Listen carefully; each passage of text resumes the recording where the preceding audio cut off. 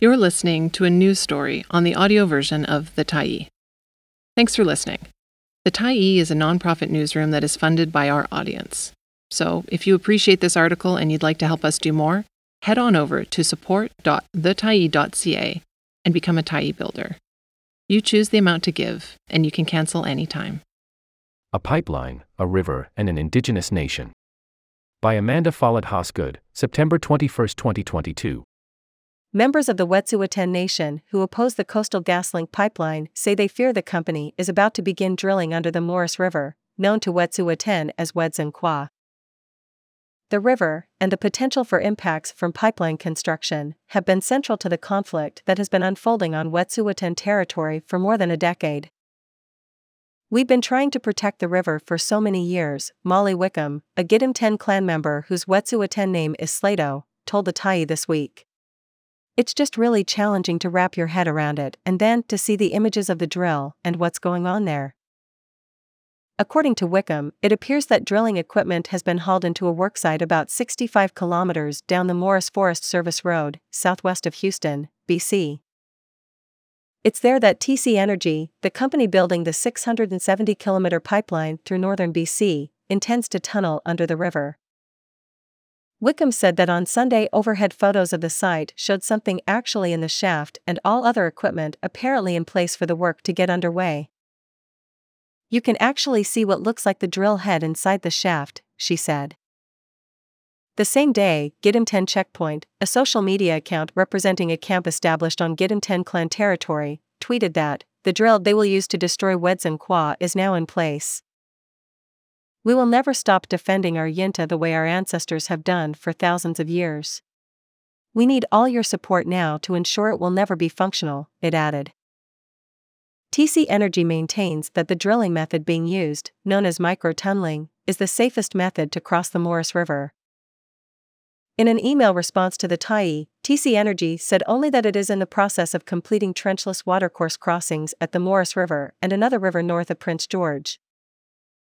It did not respond to specific questions about when drilling would begin or if local Indigenous groups would receive prior notification. The tunneling process under the Morris River is anticipated to last until the end of the year, the company said. "The safety and security of our people, Indigenous and local communities, the public and the protection of the environment remain our primary focuses." Preparations at the drill site began more than a year ago, but were interrupted in September 2021 when pipeline opponents used the company's own equipment to dig trenches through the Martin Forest Service Road, needed to access the site. They established a camp, known as Coyote Camp, that temporarily prevented pipeline construction. The camp remained in place until mid-November, when RCMP arrested 30 people over 2 days. 2 journalists were among those held in custody for several days.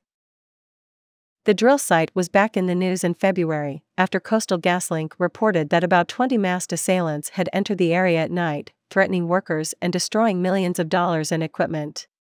RCMP have made no arrests in the incident and no one has claimed responsibility. Following the November arrests, Coastal GasLink put a gate at the turnoff to the Martin Road and established a checkpoint.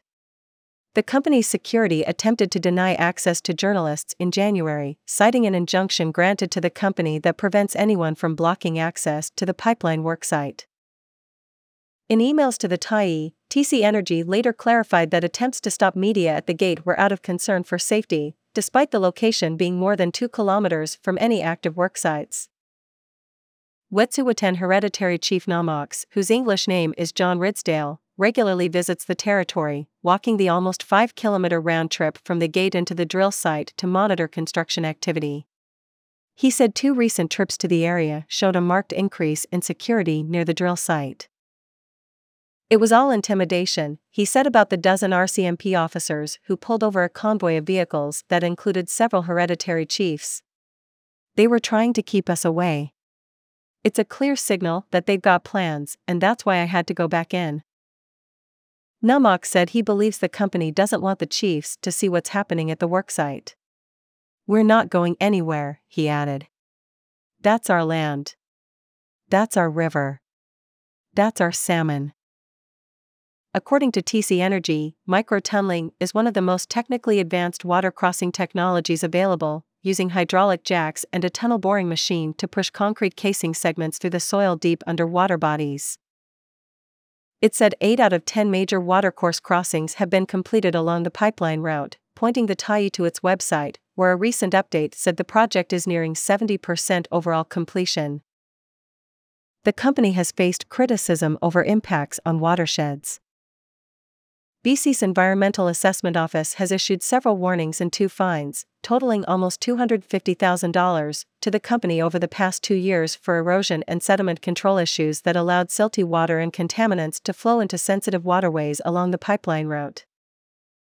In July, the province announced it had entered into a compliance agreement with Coastal GasLink requiring the company to follow more proactive measures to control erosion and sedimentation along the pipeline road in order to protect sensitive wetlands and watercourses. Fears over damage to watersheds, and specifically to Wedzin-Kwa, were first raised by Wet'suwet'en leadership more than a decade ago. The Office of the Wet'suwet'en, which represents the nation's traditional governance system, first spoke to the Tyee about the concerns in 2008.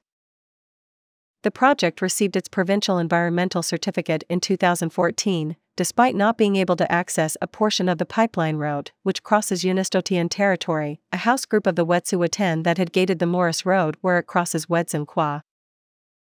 In December 2018, the BC Supreme Court granted Coastal GasLink an injunction that barred anyone from blocking access to pipeline worksites or access roads. Members of the Gidimt'en clan, whose territory borders Unistotian territory, responded by establishing Gidimt'en Camp 44 kilometers down the Morris Road, about 20 kilometers before the gate at Wedzin-Kwa. In January 2019, Gidimt'en Camp became the site of the first of several police actions involving the pipeline when RCMP officers arrested 14 people on a bridge near the camp. Arrests occurred again in February 2020 and last November, with dozens of people arrested in total under an injunction Coastal GasLink had obtained barring any interference with pipeline work. Wickham, who lives near the pipeline route, is among those facing criminal charges. She said it's made traveling on the territory or undertaking cultural activities, which are allowed under the conditions of her release, difficult as she's constantly surveilled by police and pipeline security. Everything that I do on the territory is a cultural activity. I'm hunting, I'm picking berries, I'm making medicines or monitoring things, those are all my cultural activities, Wickham said. They're not the culture police. If they try to be, I'd like to see that fight happen. While she said police are no longer doing sweeps through Gidimt'en Camp, something that began after February's attack on the drill site, Coastal GasLink security continues round-the-clock surveillance of the camp. Unistotian Healing Center, which hasn't actively interfered with pipeline activities since arrests in February 2020, also said in recent social media posts that residents are under constant surveillance by RCMP and Coastal GasLink security. They record everything we do, the post said. They recorded our elders and children changing out of their rafting gear and swimsuits after a cultural trip down the river. They follow us when we harvest and hunt. They record every visitor. We can't sit at our own Wedzin-Kwa without being watched by strange men with binoculars. The Healing Center, which provides cultural programming for Indigenous people, lies about a kilometer north of the drill site. Wickham said she and other pipeline opponents are frequently pulled over and ticketed by RCMP officers who patrol the Morris Road. Some are arrested and charged with mischief, she added. During one recent arrest, a vehicle was searched and a drone used to monitor pipeline activity was confiscated, she said. RCMP did not respond to the Tyee's questions about the incident. It's been a challenge to actually be able to monitor what is happening, Wickham said. They've provided us no information. They provided us less information about the drilling process than what they have on their website. Coastal GasLink received a warning last year from the province over its failure to allow access to Wickham, who was attempting to visit the drill site as a cultural monitor for the nation. The environmental regulator said the company's reasons, which included COVID-19 protocols, worksite safety and its injunction, did not apply. On Tuesday, a spokesperson for BC's Ministry of Environment and Climate Change Strategy said in an email to the Tyee that the project is not currently out of compliance with regard to its work at the drill site. The Environmental Assessment Office requires Coastal GasLink to provide construction schedules to affected Indigenous nations, the spokesperson said. The EAO Compliance and Enforcement has assessed CGL's process surrounding the Morris River portion of the project and has found them in compliance. Thanks for stopping by the Tyee today. Anytime you're in the mood to listen to important stories written well, we'll be here. And if you'd like to keep independent media going strong, head over to thetyee.ca and click on the Support Us button to pitch in. Finally, big thank you to all of our Tyee builders who made this story possible.